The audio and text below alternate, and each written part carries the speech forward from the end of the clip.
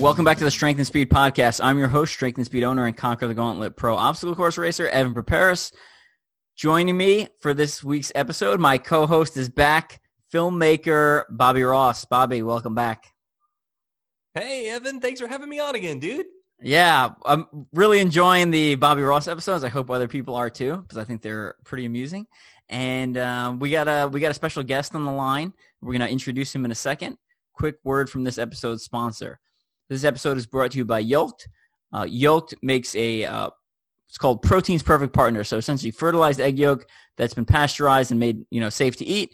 And it's supposed to increase muscle protein synthesis by 3 times the amount based off clinical trials. And I've been using it for the last 2 years. It's awesome. Tastes really good. I actually want to eat a giant bowl full of it, even though it comes in these little pouches. But yeah, if you want to check out Yolked, you can head over to Yolked and use code STRENGTH20 for 20% off. And then check out their Instagram, Yolk Strong. You might see some of the Conquer the Gauntlet pros mixing around on there, doing some obstacles and stuff like that. So yeah, good brand. I've been hanging out with them and working with them for the last couple of years, so check them out. So Bobby, if you're not familiar with Bobby, he just last month released the Mud Gear commercial, Made Tougher, and he's also the guy who shot the OCR America 2 footage, and he's also the guy who has been on the Ultra OCR main commentary the last couple episodes. So yeah, what else you got, Bobby? Yeah, pretty much just a filmmaker. I'm a gaffer and a DP in Tulsa, Oklahoma, and I have a good time telling stories about whatever I think is interesting at the moment, I agree. All right. I look for interesting people doing interesting things, and then I just get really excited and try and make them let me come along while they do those things. And so I get to vicariously live my life through my friends like Evan. Yeah, and speaking of finding interesting people and doing interesting things, that's how we ended up at this podcast, because a couple weeks ago you were like, hey, Evan, let's shoot an action scene. And he's like, you want to drive down to Tulsa in the middle of the week? And I was like, yeah, I do. So fast forward a couple hours and I'm in Tulsa, and he's like, yeah, I have a friend who's an MMA fighter. You guys will fight. And I was like, yeah, cool. No big deal. Just fighting. Just going to fight an MMA fighter. So that's who our third guest is, Colt Billingsley. So Colt, welcome to the show. Hello. So I'm going to tell you a little bit about Colt, and then we'll talk a little bit more about the fight scene and kind of Colt's background. So Colt was a multi-sport athlete growing up, right? So playing things like baseball, basketball, football throughout high school, and then got into wrestling and powerlifting. And then afterwards went on to practice jiu-jitsu for a couple of years, and then eventually got into MMA. So has a 1-0 record in professional jiu-jitsu and a 1-0 amateur MMA record. Holds a bronze and silver medal for regional and state tournaments for the American Grappling Federation. So Colt, welcome. Thank you for having me on, sir. How's everybody doing? Pretty good. Now, so if you haven't seen the footage, we'll drop the link in the show notes, but me and Colt did a fight scene that Bobby directed / edited / shot / basically did everything for. And I thought it came out really awesome. So we're going to talk a little bit about Colt's background, kind of how he got into mixed martial arts and jiu-jitsu, and some of what his training is like, and kind of how that relates to obstacle course racing. And then we're going to talk about the second half of the episode. We're going to talk about actually behind the scenes of filming that fight footage. So if this is your first time listening to the Strength and Speed podcast, it's primarily an obstacle course racing focused podcast. But what we do is, because OCR is new but sports are old, we bring on athletes from other sports and try to pick lessons learned based off their training and stuff like that. So Colt, let's start off with your background, right? So how did you end up getting involved in jiu-jitsu and then eventually MMA? Well, man, I mean, I've always been interested in the sport, back when I was younger and in high school. That was kind of around the time when, we had the guys like Forrest Griffin and, Stephan Bonnar had that crazy fight for the Ultimate Fighter. And, we'd always be going and, going in Hooters and stuff, me and all my friends, and, trying to armbar each other in, your buddy's living room and stuff like that. So I'd always been interested in it. But as I got older, I had an experience. I was basically assaulted physically randomly at no reason one evening.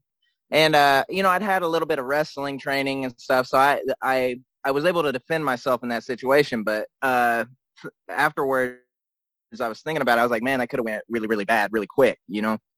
So fast forward a couple years later, I was working at a Whole Foods. I was just checking out, you know, people up at the cash register, and a guy comes through and he had a jiu-jitsu t-shirt on. And I was like, hey, man, that's dope. You train.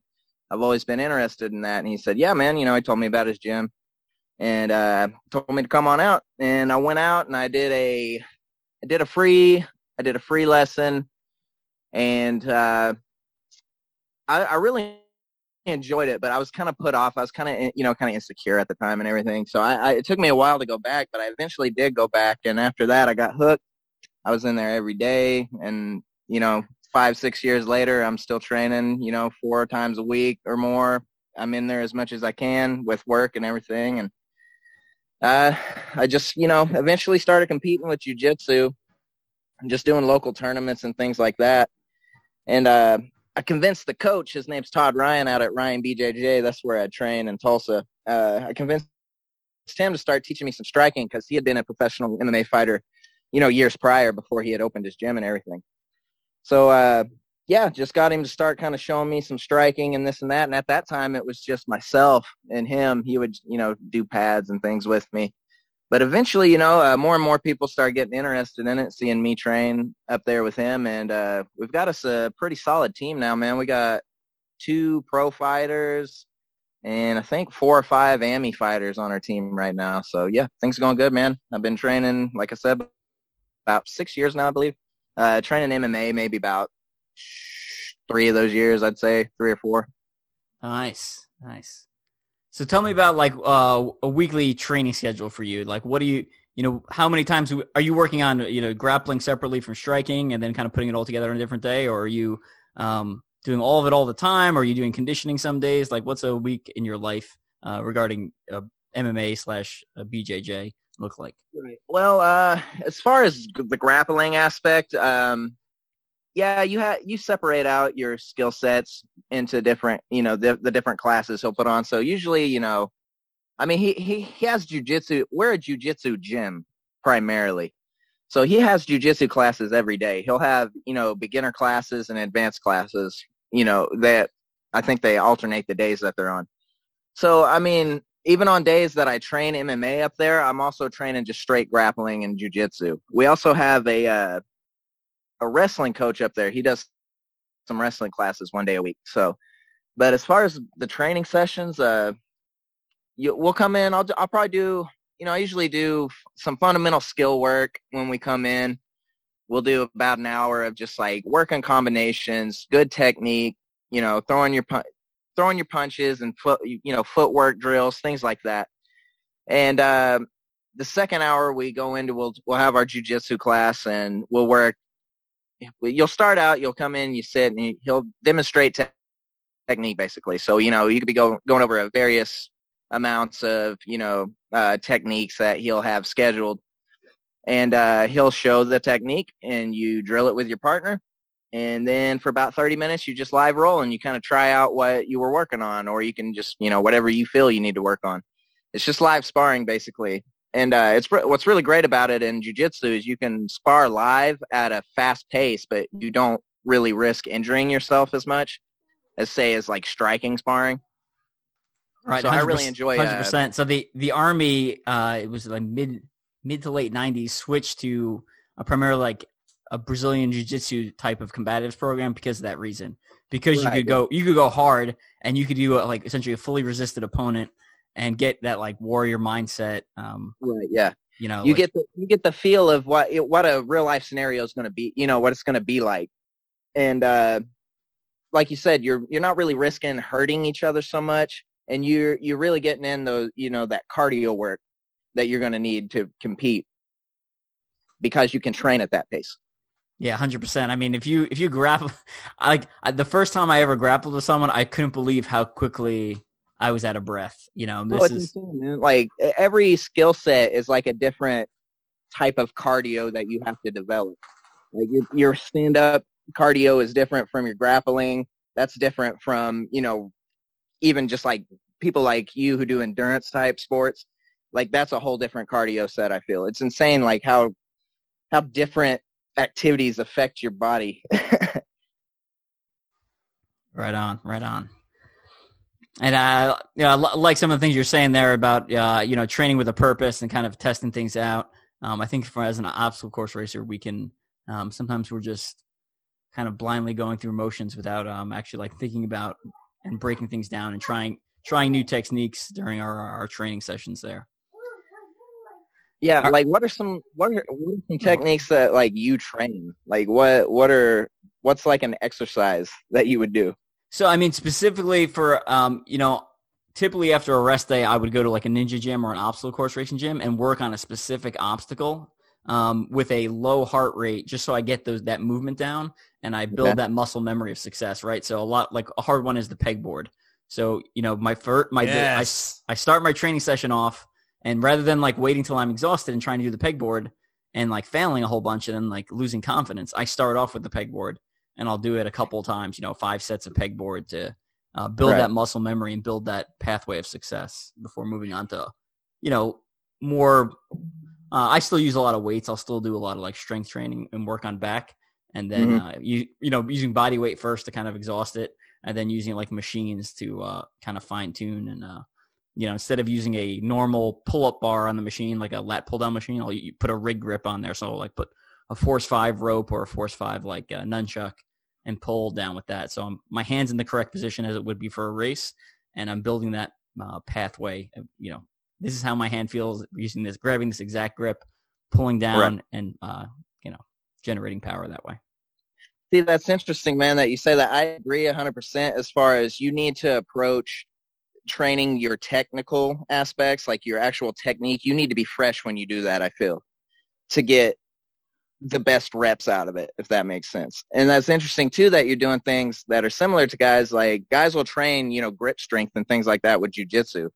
So I mean, there's a lot of similarities really in how you're approaching your training.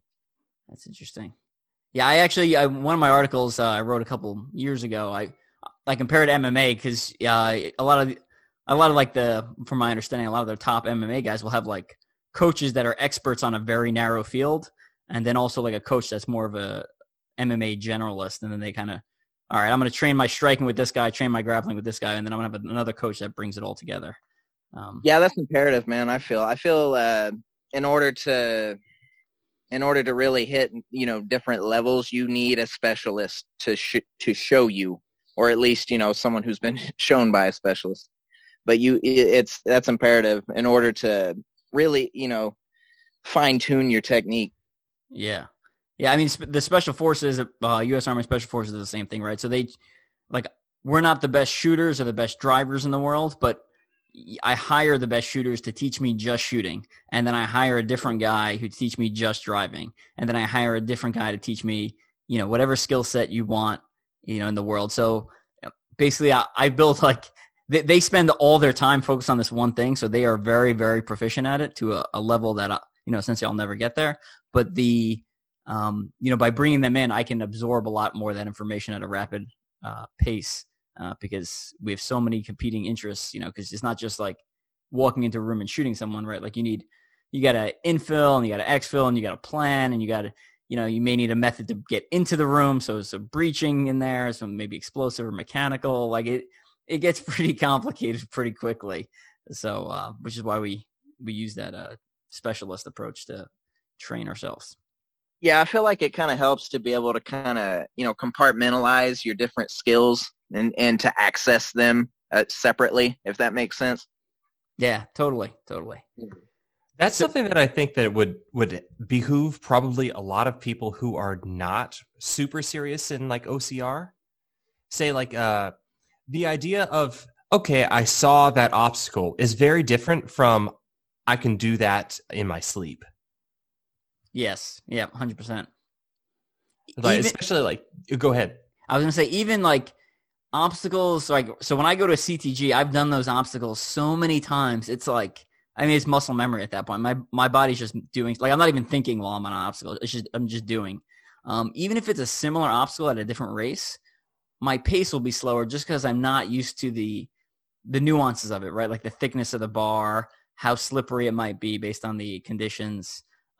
So there's and I like to practice on those until I become this muscle memory, and then I don't think at all. I just do when I'm going across. Yeah, man. That's similar to like these combinations and things that you teach yourself and you drill repeatedly, and even with jiu-jitsu technique, you train these things repeatedly and ad nauseum, so that when you're exhausted, your body will react and your body will throw it. Like you were saying, it's just calling on your muscle memory to perform the task. So I mean, it's kind of, now that we're getting to talking about this, it's like, man, like everything's so similar as far as like how you're approaching your training. Yeah, absolutely. The thing I think about the most with that is, so like I made a few videos a couple of years ago about a couple of different obstacles that gave me a lot of trouble. One of them, of course, was Pegatron from Conquer the Gauntlet, which for anybody who doesn't know is basically just a horizontal pegboard where you can't use your legs, right? But the obstacle that gave me the most difficulty before that was the Stairway to Heaven. The verticality of that meant that if you were to just use your arms like I tend to do, because I'm kind of a large guy, like you get tired very quickly. And so if your arms are tired and you're already like exhausted and you're breathing hard and you're kind of redlining at your cardio, it's just not an easy obstacle to do until you learn how to incorporate your legs, right? How to do like a good bicycle, how to use your whole body to get from one board to the next. And it very quickly became like my best obstacle. And I don't have amazing grip strength or anything. I just really know that movement very well, and I can do it without thinking about it. It just kind of comes naturally now. Yeah. I was just going to say, like hearing him talking about that, it's interesting because I feel like in any kind of physical endeavor, like it's like small, minute, like, a way you turn your hip, or it's just small movements within your body that make a huge difference as far as how you can perform. Yeah, 100%. I started taking some martial arts more seriously last year, and the number of it's like, all right, do a roundhouse kick. It's like, yeah, I know how to do a roundhouse kick. You just like I swing my leg over, but then it's like, no, well, your foot's got to be your planting foot's got to be in this position. Your hips have to rotate over. There's all these little like you're saying, all these like tiny movements, and it takes your what I felt was a strong kick and really like amplifies it when you actually like fine tune all the little pieces, and right, makes them so much stronger. Yeah.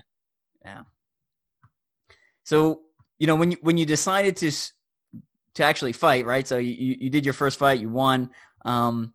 Take me through some of the mindset you had kind of going into that with OCR, right? I'm on a start line. There's 50, 100, maybe several hundred other people there, right? So like, not everyone's paying attention to me, right? There maybe even no one paying attention to me. When you're in MMA, it's you and one other dude, right? And it's not like they're looking someplace else. Like they're looking at you too. So like, tell me about your mindset going in. No, honestly, I felt, because this was my first show that I was on, about coming up on 2 months back. And, honestly, I had a great mindset going in. I just kind of, you just got to put yourself in a place of like absolute confidence. And like, basically I was telling myself that like, I'm an expression of everything. And this is how I'm expressing myself to like infinity. And if I go out and I give everything in my body, and even if I fail, like that's almost even more glorious. Like there's only glory in this. So that's kind of how I approached it going out there. So I was surprised really, because and I mean, I've done jiu-jitsu competitions in front of people on a big stage, but it's not quite the same as going out to like have a fist fight with somebody. You know what I mean? Yeah. I mean, but it really just, it's telling yourself, like at least for me, and I think everyone kind of approaches things differently, and obviously everyone's has a different way of perceiving the world or whatever. But really that's the best way I can explain it. Like whatever's going to happen is going to happen because it's supposed to happen, but I'm going to go and I'm going to dump my soul out basically. And that's how I did it. And I turned out victorious this time. Nice. Yeah. I know. I feel like a lot of people sometimes don't try stuff because they're afraid of failure, right? Like well, what happens if I fail? It's like, well, You fail, you deal with it, and you move on. You try again, or you find something else, and it's not a big, like, I don't know. I don't Oh, think for sure. I play, and I think Bobby as well. We're musicians, right? So it's kind of like if you were practicing a scale and you hit a wrong note and you just fell apart. Oh God, like I can't play anymore. Like that wouldn't make it. It doesn't make any sense in that aspect. So you have to approach everything like that. So I hit the wrong note. We're just gonna start over. You know? Yeah, I was actually looking on randomly. I saw this quote today. It said, embarrassment is the cost of entry. If you aren't willing to look like a foolish beginner, you'll never become a graceful master. So, just thought that was kind of cool. Oh, that's awesome! Yeah. Actually, I actually found something good on Instagram. That was off. That was someone posted that off Instagram. I was like, oh, that's actually good. Normally, I don't typically like Instagram quotes. I think that's a lot of false motivation, right? Like it's not real motivation. It's like a spark, right? It's like, oh, this is a cool quote, and then you're like, eh. Right. Yeah. Doesn't actually lead to long-term success. Like I think a lot of those Instagram quotes, they just don't go anywhere, right? Like I think it's the person trying to self-motivate themselves rather than like actually their expression coming out. But anyway. Yeah. I think that's really great though, because when you think about sport in general, I think everybody should do sports. Like all three of us have done sports our entire lives, and I think the best thing about it is that it takes you out of like your head, like I could beat that guy, to a place where you have to actually try and beat that guy, and you have to confront yourself in a way that you don't in any other way in part of your life. Like it's completely different. Oh, 100%. Like even, with sports and things, and as far as just like, sports psychology and how I was talking about, you kind of got to put yourself in just like this state of absolute confidence. Like even though I've competed in sports since I was a child and I've won games and lost games and this and that, like it took me until honestly, if maybe 2 years ago to get to a point where it was like, I can achieve things if I attempt them, if that makes sense. Like, it's not just going out to play this game or something. It's if you make an attempt and you set a goal and you attack it, and you come back and you see, these are the things I did wrong, and you calculate how you're going to attack it next time, you can only get better. And it's taken me, like, I'm almost 30 now, and I'm just now realizing that. So I'm trying to take that and apply that to all other aspects of my life. Good stuff. Now, oh yeah, I know when we think of MMA, we think there's like, I think people's default is like, all right, there's absolutely no rules. You just go in there and brawl. But I know there are some rules. Is the one? Can you tell us some of the rules that are in MMA, and then two, if any of them different from like the league or whatever the competition you fought in versus like UFC per se? Yeah, well, I mean, the UFC is a professional organization, and there are professional fights that are put on by the organization I fought in. I mean, there's a bunch of different promotions that put on shows all over at various levels. But the main rules are between amateur and professional.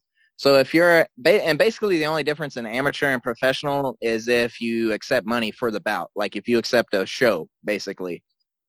But other than that, if you're an amateur, the only difference in the rules, I believe, are that you can't elbow. And obviously, like you can't poke people in the eye, and you can't do groin strikes and things like that. Right. But that's the main difference. Is I believe the only one I can think of is that you can't elbow people until it's a professional bout. Gotcha. And I'm assuming is your ultimate goal to like make it to the UFC or make it to a professional level? Like, or you just kind of taking it by ear and taking it by feel and seeing where it goes? Well, yeah, man, like I said, this, like even the fight I took, this was kind of like a spiritual or like, a growth type of thing for me in my life. Is the main reason I took the fight and decided to compete. So, I mean, I'm just riding it where it takes me. I would, if I did make it to the UFC, that would be insane and that would be great. But, I mean, honestly, Tulsa's MMA scene's kind of blowing up. There's quite a few guys, even a guy that I grew up with out here, in the little Hodunk town that I'm from, played basketball with him. He recently got a UFC contract, so it's not inconceivable. You know what I mean? Like, Yeah. it's hard work and fighting and getting in there and correcting your mistakes and then taking it. I think it's about making smart moves, you know, fighting at the right times and choosing your fights correctly at a certain point. But at the level I'm at right now, I'm still pretty entry level. Right. So I'm at it just to get experience right now. Just get in the cage, get what it feels like to be in a cage. Because, like, you know, I've trained and you spar with people, and I've had really hard, you know, they talk about gym wars and stuff like that. I've had really hard sparring sessions, and I've, you know, sparred professional level fighters, all kinds of people. But it's not, you can't fake the funk until you get in there. You know what I mean? Like, it's not the same. And once you're in there and it's, you know, you're really trying to put someone out, you can't know that feeling until you do it. And it's small things like the cage I was in was actually really small. So, like, you have to adjust how you move and how you slip and how the angles you take out from when you're striking and being struck at and things like that. But, you know, yeah, like I said, I'm just trying to take it wherever it'll take me and have a good time and enjoy the ride while I'm young enough to do it, you know? Yeah. Sounds cool. I actually just finished the audiobook called Beast. It's about a bunch of MMA fighters, varying levels. Some of them were in the UFC. I think some of them were trying to get in. And it was pretty interesting to see, like, some of the behind the scenes and some of the psychology of, like, this guy's interviewing all these fighters and following them on their journey. I think it spanned a couple of years, the actual book. And one of the things I was surprised with, though, was, like, the basic level UFC contract was, like, they're calling it 8 and 8, which is like you get $8,000 to show up. And then if you get like $8,000 if you win. And I was like, that's still not a lot of money for, like, you getting punched in the face, right? Like, if that's your only job, like, just getting obliterated in the ring, like, that's not a lot of money. And then you'd have to fight several times a year, right? So, like, for sure, yeah. And I mean, most people have, like, and I think it's changed some since they went to, like, you know, they had Reebok, and I think they got Venom now as their, like, main sponsor or whatever. But used to, guys had sponsors. So a lot of times guys, like, I know listening to Brendan Schaub talk, he said that he would get paid more from his sponsors than he did to show and fight. He'd make $250,000 off all his sponsorships or whatever for the fight and the whole camp and all that. But then, you know, his show money was like a percentage of that, which is insane if you think about, you know, how much money that these organizations generate compared to what they're given to, you know, in the game, they, you know, they call some people, they call them journeymen, you know, not the huge names. You know, you got your Conor McGregors and all those kind of guys. And those, it's kind of like you're saying, those lower level guys, you know, those lower ranked guys that are kind of fighting their way up still, they don't make a lot of money. You know, they make around 10 grand a fight, which to me, at my level now, when I hear that, I'm like, damn, you know. Yeah, it's a lot. Yeah. But if that's your only job. Right, yeah, but if that's what you're doing solely, you have to, I feel like you have to have sponsorships in order to make that work at that level. No, but I know, you know, a friend of mine that I was talking about, I say friend, I knew him as a child, but he was still I believe he was still working a job while he was fighting his, you know, he had 3 bouts, I think, in the UFC, and I think he won, maybe it was only 2, but he won them, and he was still working, you know what I mean, in between training. He'd get up and go train early in the morning, he'd go to work, and he'd come train at night, and then go home, do it again. So these guys are putting in, you know, it consumes their life, really, you know.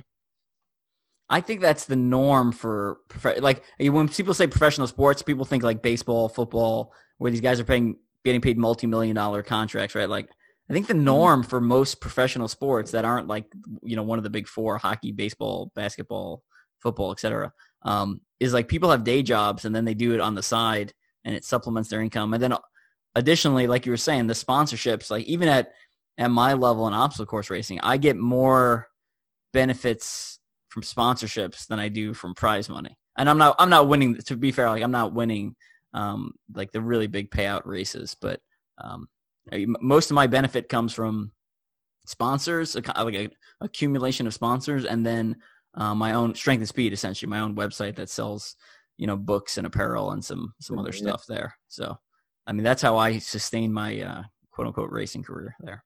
Yeah, man, it's crucial. You got to get those sponsors and build it, and it's just building relationships with those people that, hey, you'll give me whatever it is for 2 months outside, going up to my fight, or as far as an event that you guys have. Yeah. Do you like travel around a lot?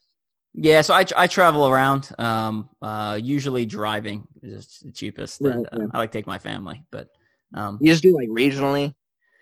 Yeah, so I'll do regionally for shorter races, and then for the I specialize in kind of 12 and 24-hour stuff, and those I'll typically fly to.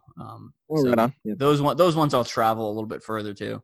But if it's shorter, like if it's 10 miles and lower, I'm typically driving, and basically I've won a 4-digit prize before, but when we start getting close to $1,000 and above, I typically the bigger names come out and start pushing me off the podium. Right. No, I get it. Yeah, man, it's, we were talking about our cardio and stuff and the things we're doing to train our cardio. That was one of the biggest things I noticed shooting this choreographed scene with Bobby, was how tired I got and how quickly, like trying to do these movements perfectly over and over. And kind of, you're doing these movements that aren't, economic to your cardio. Like you have to be very theatrical with the way you're throwing a punch, so it you're expending more energy with it than you would throwing a normal jab. I've got my jab down to where I could throw 3,000 of those a day if I needed to. But then after 10-20 minutes of us I think if I threw this, I'd react this way, and after about 30 minutes of that, I was like, man, like I'm kind of tired. Yeah, the next morning I woke up and I felt like I'd done a race the day before. Like my back was kind of sore. I was like, man, I'm fucking tired. Like, no, I'm not even kidding you. I felt more beat up than when I had my fight. No way. I'm not playing. Yeah. I woke up that next day and I was like, God, like my shoulder was sore. My back's, I'm getting up. I'm like, my lower back and stuff, just from, doing these kind of abnormal movements we're not used to doing, Yeah, I had scrapes on my shoulder. I had one underneath my left nipple, which I don't even know how that happened. I had cuts on the inside of my right arm. It was pretty wild. So let's start transitioning to that. So Bobby's been kind of silent for a lot of this. We're gonna start bringing him more into the conversation. So let's start with Bobby. Where did this idea come from to shoot a fight scene, and how did that start about? Well, a big part of it was that I was really, really excited about the new Mortal Kombat movie. Like any other, 30-year-old human being, Mortal Kombat is the coolest thing ever. I used to pretend to be Liu Kang through my, entire pre-adolescence. And so when the new Mortal Kombat movie came out, I was like, oh, cool. Surely they're not going to just butcher this like every other movie ever that is a reboot. But of course, it came out and I had some issues with it, which weren't necessarily just the fight scenes, but either way, I started to get really interested in what goes into actually shooting a fight scene. Because while I had, done punches and I did a music video for a band called Lone Wild, which had a couple of pretty big fight scenes. I actually did that with David Mainprice, who runs Battle of the Lions. You can go check that out on the band Lone Wild's YouTube.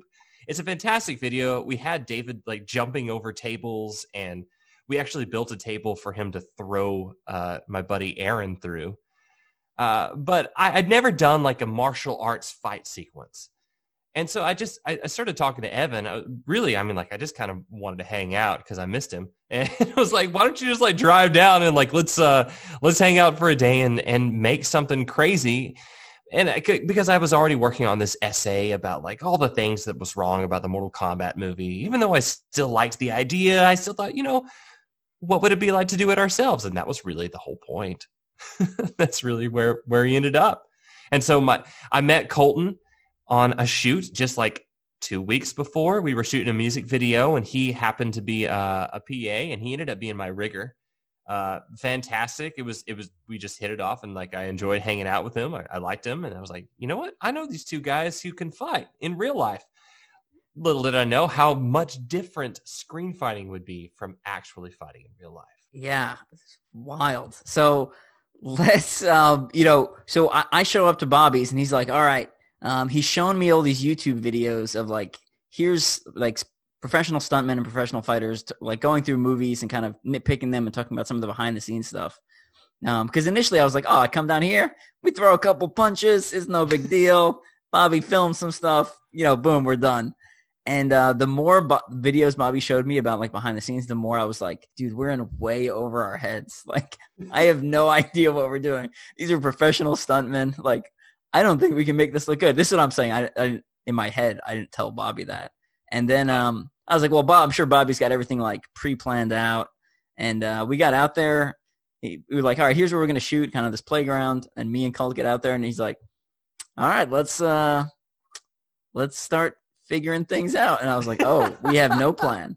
I was like, I don't, in my head, I'm like, I don't think this is going to go well. But yeah, we just started kind of figuring things out. And when we were the first couple of moves we did, I know me and Colt comes out, and I mean, I know you're holding back, but like, you felt so fast to me, like just like throwing some of your jabs at first. I was like, oh damn, I gotta level up a second. And then we also had to, like, me and Bobby were talking about this before, like we had to adjust some of the things we did, right? Like you're saying we got to throw kind of more theatrical punches, and like, you're an MMA guy and a Brazilian Jiu-Jitsu guy. And when we first started, like, all right, so we throw these punches, and it was like, and then we'd immediately go to the ground. And I was like, yeah, I agree with that statement. And it was like, well, we can't immediately go to the ground, because then that makes the fight scene not as good, theatrical.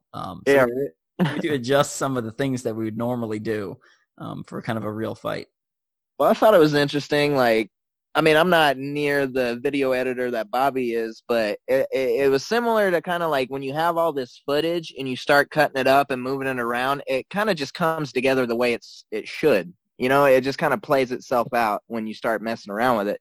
And I felt that's kind of how the scene went. Once we kind of started like, if I threw this punch and this kick, I'd react this way, and then, we'd fall. It just kind of started snowballing together after a while. So I thought that was really interesting as far as like choreographing it. The only thing I thought that was difficult was trying to incorporate the environment into it to try to, tell more. I guess it's to tell more of a story, I guess, as to what what's going on, what's around you. But I thought that was to me, that was what was most difficult. It was like, how do I make it look like I would swing on this monkey bar on purpose to kick you? Or, you know what I mean?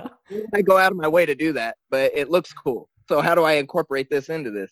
Yeah, the recording of it was kind of wild. I couldn't believe how much it wasn't just the actors. It was also the photographer, the filmmaker, and the editor kind of putting all these things together, because there was times when we'd throw a punch, and my punch would be like, 6 inches away from Colt.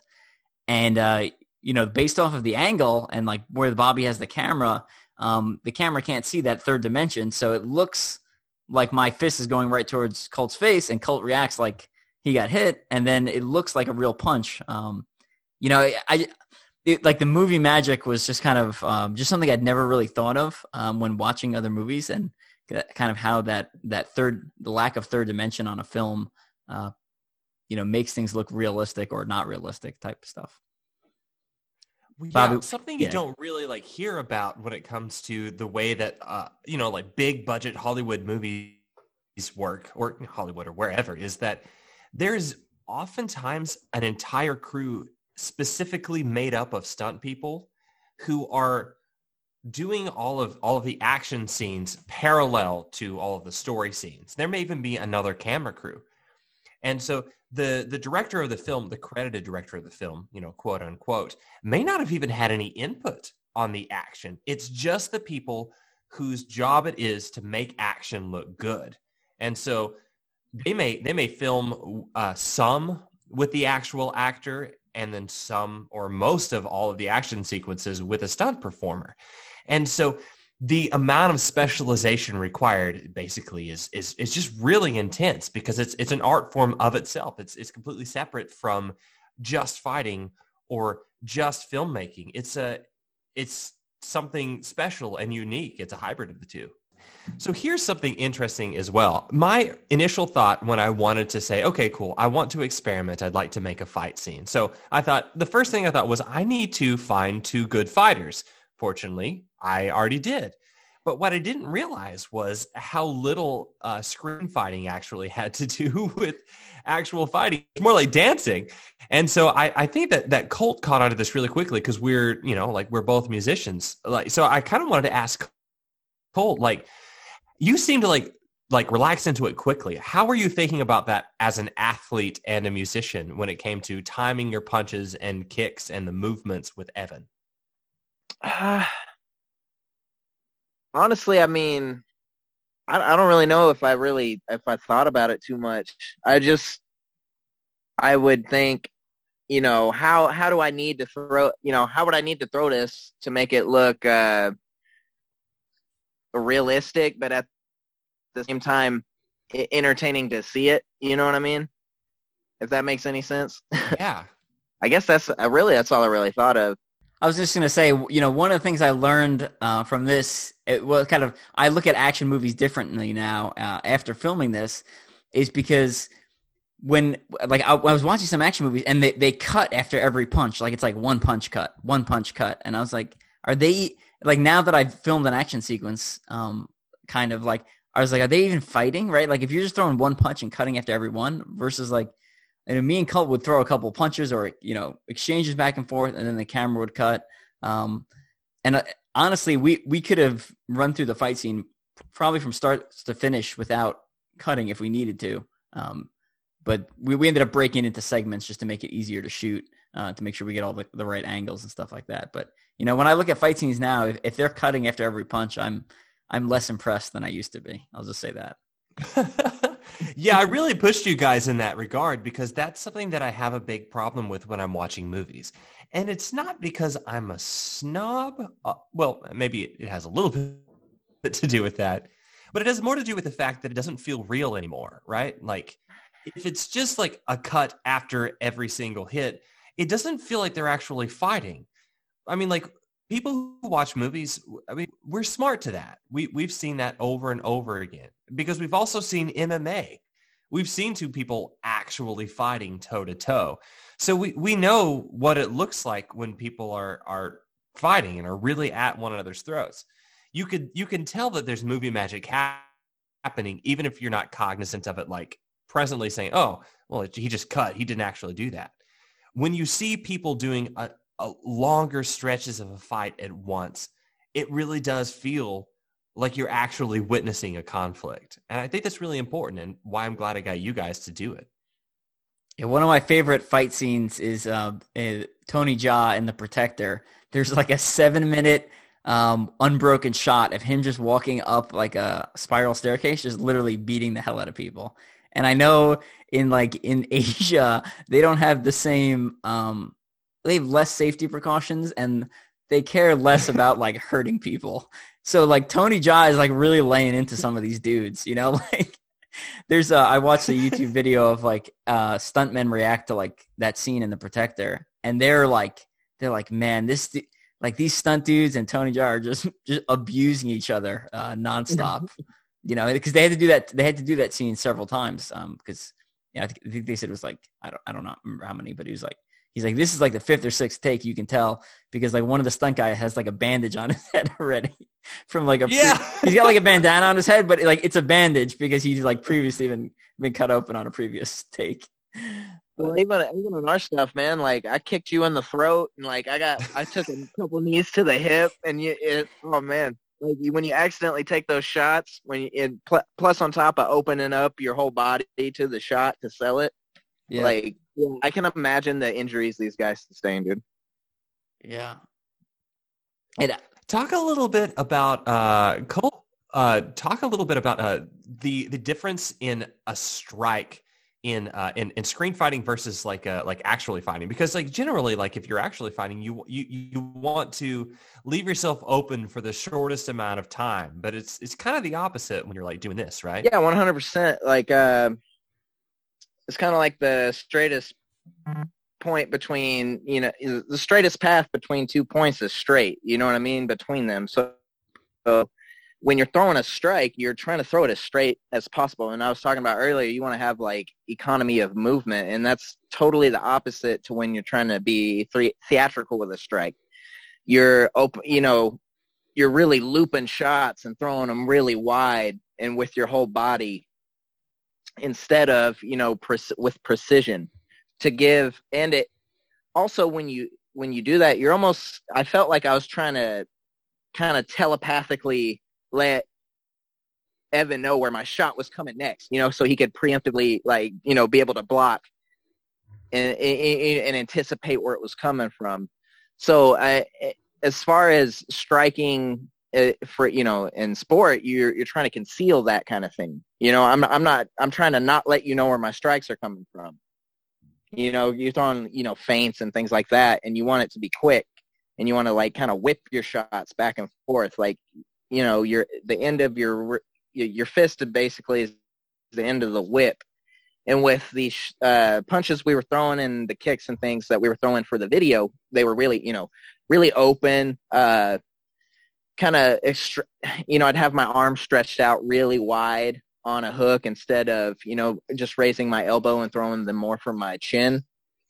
So I thought that was interesting. But as far as like the kicks and things that we were throwing, I felt like though, as far as technique on those, though, that was very similar. I didn't really feel like we had to change anything on that.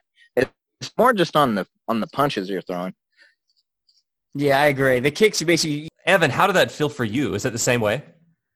Yeah, I'd agree with that. I know when we were like, all right, here's what the next move would be. My initial move was like, all right, well, now I'd throw like a jab and then a cross or something like that. But like, it's hard to make that look as good on camera or for him to like react because like it's a straight line, right? Like my fist is just going out and coming back right away. So we ended up throwing a lot more hooks, and it, like Colt was saying, like the hooks were wider than you'd like kind of throw them in real life per se. But yeah, and I'd agree with that. The punches were different. The kicks were basically the same. The only difference is you basically pulled it right at the end, so you don't impact with full force.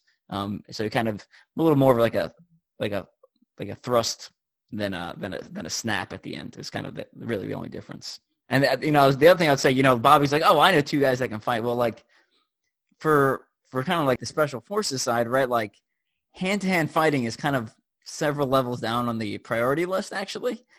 So any kind of fighting I've picked up is largely due to like personal hobby and there's a little bit from the military, but there's not as much as I think people would normally assume, right? Because in the military, the fighting, like hand-to-hand fighting, is option 3, right? So like option 1 is if I go into a room and someone starts attacking me, I just take my rifle and I muzzle punch them in the face or wherever I can hit them, and that creates So I create space and then I just shoot them.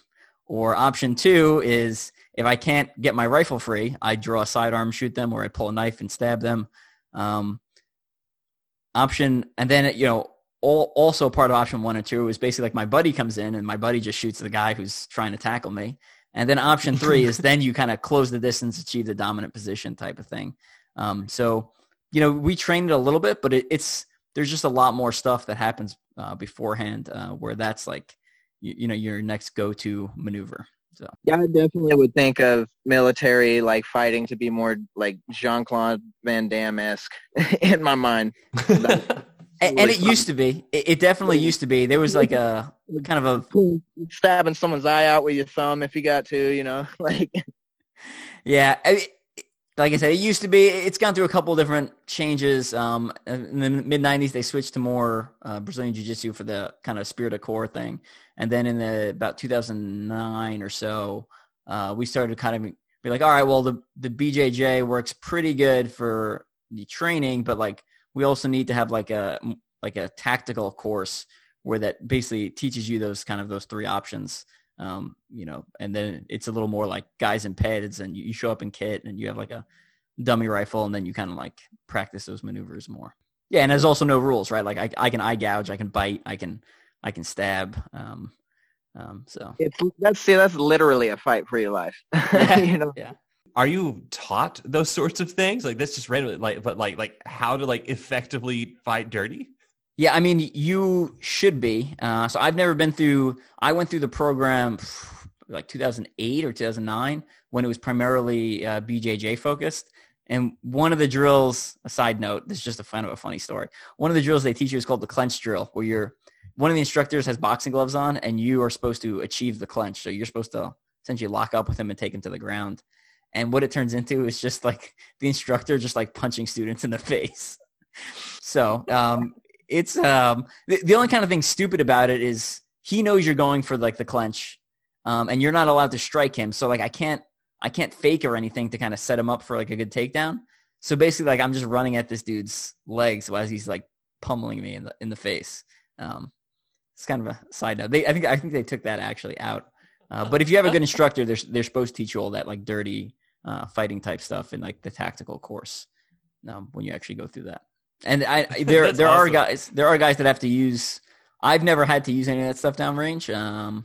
The closest two stories I have of using hand-to-hand downrange are one. We were breaching a house with two doors, and part of the platoon went straight, and then I took part of the platoon to the left, and I basically hip checked. I basically body breached the door, and I slammed some old dude against the wall like super hard because he was on the other side of the door. And then he just basically went to the ground, so I didn't really have to do anything. But and then the other story is we actually we wanted to confirm that we were at the correct house, and we brought the husband in to make sure it was actually the correct house and he wasn't lying to us. And the guy's wife basically like lunged and grabbed onto him and refused to let go, and we had to like physically, like several of the soldiers had to physically pry this woman off of her husband because. Back in Saddam's era, they would take people away and essentially execute them. But we were just taking him away and keeping him for a day or two and then releasing him. So, but you'd be surprised how hard that woman was holding on to him. It was insane. We had some big dudes trying to pull her off. I've never seen anything like it. So, I was just gonna say, like, we have 115-pound women that they get up to like blue and purple belt in the gym, and the full grown men, like 200 and some pound men that come in and try to control these women. It's insane. Like just the knowledge of like balance and with their knowledge of balance and leverage and things like that. But to think of someone like, I have to save my husband's life and they're going to grab onto someone. I can't imagine how hard it would be to peel someone off someone's body. Yeah, it was surprisingly difficult. Oh yeah. Like, I think the best thing about, just like kind of going back to our fight scene, but incorporating that is that we weren't really like worried about like, oh, this is a straight wushu fight or like, this is a particular like set of moves, like particularly because Colt was saying, we were using the environments, like we were just doing whatever we thought would look like interesting, one, and two, be able to tell the story. So like, as long as it was visually interesting, anything goes. So like just like Evan was saying, like when I took you guys out there, I didn't really know what it was going to be, and I just kind of said, "Hey, what do you think would happen?" And then I would only be saying, "Okay, I think this would look good to the camera." Like, would you, Evan? Would you have any input on like what it was like to choreograph the scene and kind of come up with their movements? I'd say we just kind of, both of us, I'd say, wanted to go to the ground real quick, and that just didn't work really well. So we kind of had to adjust and kind of, we throw a couple of combinations and then create something that would create a short break, which would also allow us to kind of rehearse it in smaller chunks. That way we could kind of rehearse it in chunks and then you kind of put it all together to create an entire fight. But I was just saying, I think that also aided in how Bobby could, shoot if we chopped it up like that, and then Bobby was able to shoot the different segments and then kind of string them together, if that makes sense. Yeah, makes sense to me. I mean, Bobby would, I don't know if you have any other comments for that. Yeah, no, absolutely. Because it's just a dance, right? Like it has to have a rhythm. from the beginning to end, a fight scene is if it's a part of a bigger movie, right? Well, then there's a story that's happening across from the, minute 1 to minute 90 or whatever. But then there are all like the microcosms of a story. You move into like the acts, which are, they're between 3 and 5 big chunks that you kind of like process writing a film in. But then even within a fight scene, just like any other kind of scene, it has to tell a story within itself. And so some of the things that we did were to break it up into really small chunks so that, it's just like 6 or 7 moves strung together. And then we would take the final movement and choreograph that one in a way to where we can move the camera, right? So then we could find another place to put the camera so that we could keep the action moving, keep your attention kind of on what was happening, but also give you something else to kind of latch on to as we move from kind of one section of the fight to the next. But we also did other things to kind of show what was important from one scene to the next. Like, the hammer, passing the hammer around was important to show like power transferring from Evan to Colt to Evan back and forth. And so it was a dance, and we broke it up so that we were able to digest it, but also so that we could tell a story from beginning to end. All right, well, let's start wrapping it up. I know, one, if you haven't seen the fight scene, definitely go back and watch it. I'm going to drop the link down below. It's also part of Bobby does like a, long talk on why, some of the problems he had with Mortal Kombat. Side note, me and Bobby were talking offline. I think I finally realized why I liked it. I think it's because the bar has been set so low for video game to movie adaptations. Because I rewatched House of the Dead randomly after playing the arcade game, and I was like, this is really terrible. Like, I have to stretch my imagination to even make connections between the video game and the movie. And you look at you look at Mario Brothers, you look at Double Dragon. I mean, House of the Dead 2, right? Like, I've just seen so many video game movies that they take almost nothing from their source material. It's just terrible. So I think I finally saw something where they use a lot of the source material, and I was like, this is good enough. Like, yes, success. Absolutely. Well, I mean, like Mortal Kombat, the new movie is not a complete dumpster fire. Just like I say, it's a really beautiful thing. It's really well shot. There's some good moments, like some really funny stuff.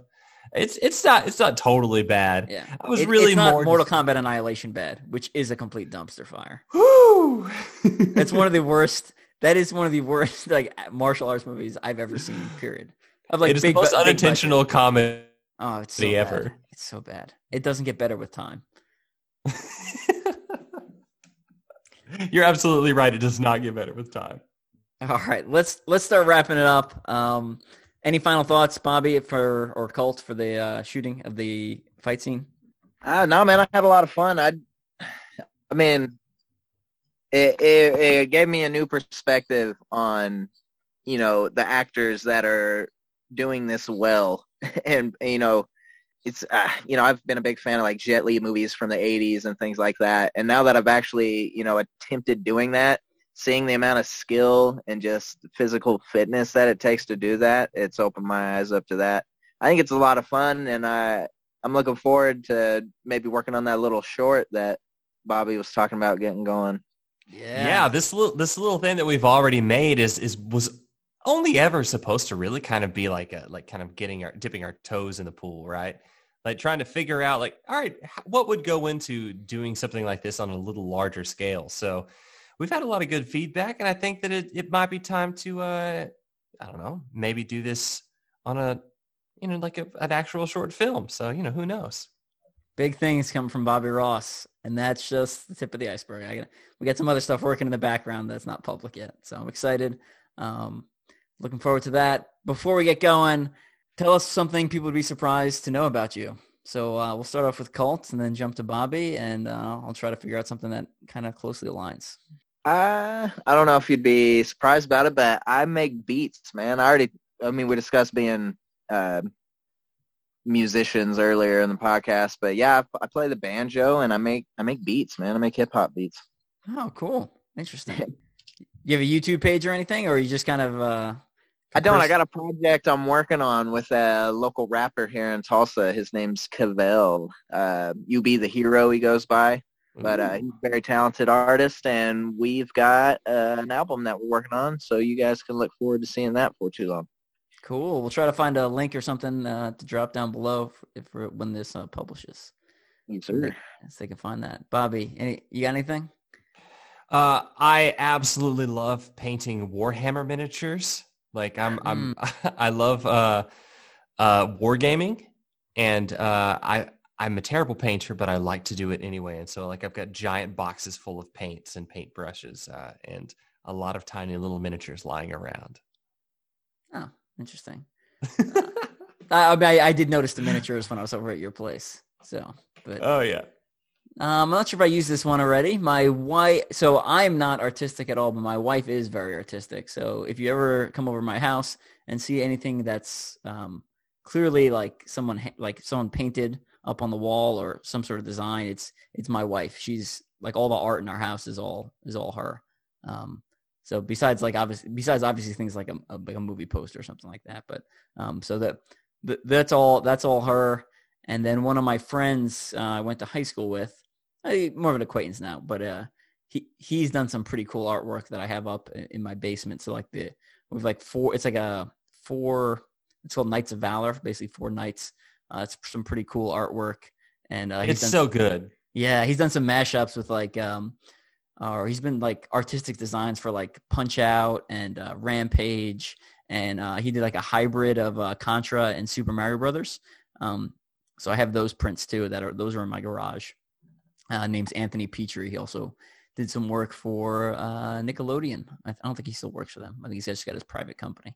So I'll drop that below too if I can remember to throw all these links.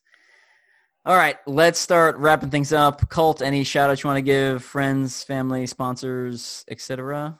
Yeah, 100%, man. Shouts out to Warpath Godwear, Tribal Beast Fitness. Big shouts out to Green Ice Coffee out in Claremore, Oklahoma. They're great people. And shouts out to D'Alessandro's Italian Eatery here in Tulsa. If you're ever around, you need to hop in there, get a little bit of the risotto. Dude, Colt, come over right now. We'll go to D'Alessandro's. Dude, I'm into it. We can do it anytime. My homeboy I train with, he owns that. So. No way. Yeah. He's a great guy. But yeah, man, those are just a few of the sponsors that I can think of right off the top of my head that I'd like to shout out. Right on. Bobby, what do you got? Anything exciting coming up, etc.? No, y'all just grinding as always. You can check out my YouTube channel. If I can get like 30 more subscribers, then I can actually call it youtube.com/Bobby Ross Film. But otherwise, you can find me at Bobby Ross Film anywhere else. And I'm doing work constantly, trying to figure out what it would take to make you all like me just a little bit more. Right on. All right. And if you're listening to this for the first time, head over to teamstrengthspeed.com. So that's the Strength and Speed website. Just redesigned part of it. So I used to have like some of my results and some of my stuff kind of buried a little bit further down in the site. I reorganized it, so it was a little bit up more towards the top. But I got some pretty interesting stuff up there, kind of highlighting some of Bobby's videos and putting them in a little more prominent place so people can find them because they're the best pieces of content that I'm a part of. So I wanted to highlight those a little bit more and kind of broken down, kind of put through my charity events under there. Books are available. We should talk about the new Mudgear spot. It's live on their site, and that stars Evan Perperis. That's true. So Mudgear. If you haven't seen the Mudgear Made Tougher spot, go watch it. I don't even know what you were doing because we shared it to like 1,000 groups. So it's on the Mudgear. Go to the Mudgear Facebook page. It's the first thing up there. It's on the Mudgear YouTube page. It's been a whole bunch of OCR groups. It's got athletes from Conquer the Gauntlet Pro Team, Jay Flores, Amy Pajic, Miranda Huber, Jenny Overstreet. It's got athletes from Strength and Speed, Brenna Calvert, Jacob Stone, some CTG family, Laura Royster's in there, Michael Giles, who works with Bobby. And that's my AD. Yeah, and then some of the athletes from CrossFit Unconquered, the CrossFit gym in Leavenworth, Kansas. So it came out really good. I was just so happy with how it came out. So Yeah, man, that thing was ill. I thought it looked. I was astonished at how good it was when I saw it. I was like, "Yo, Bobby!"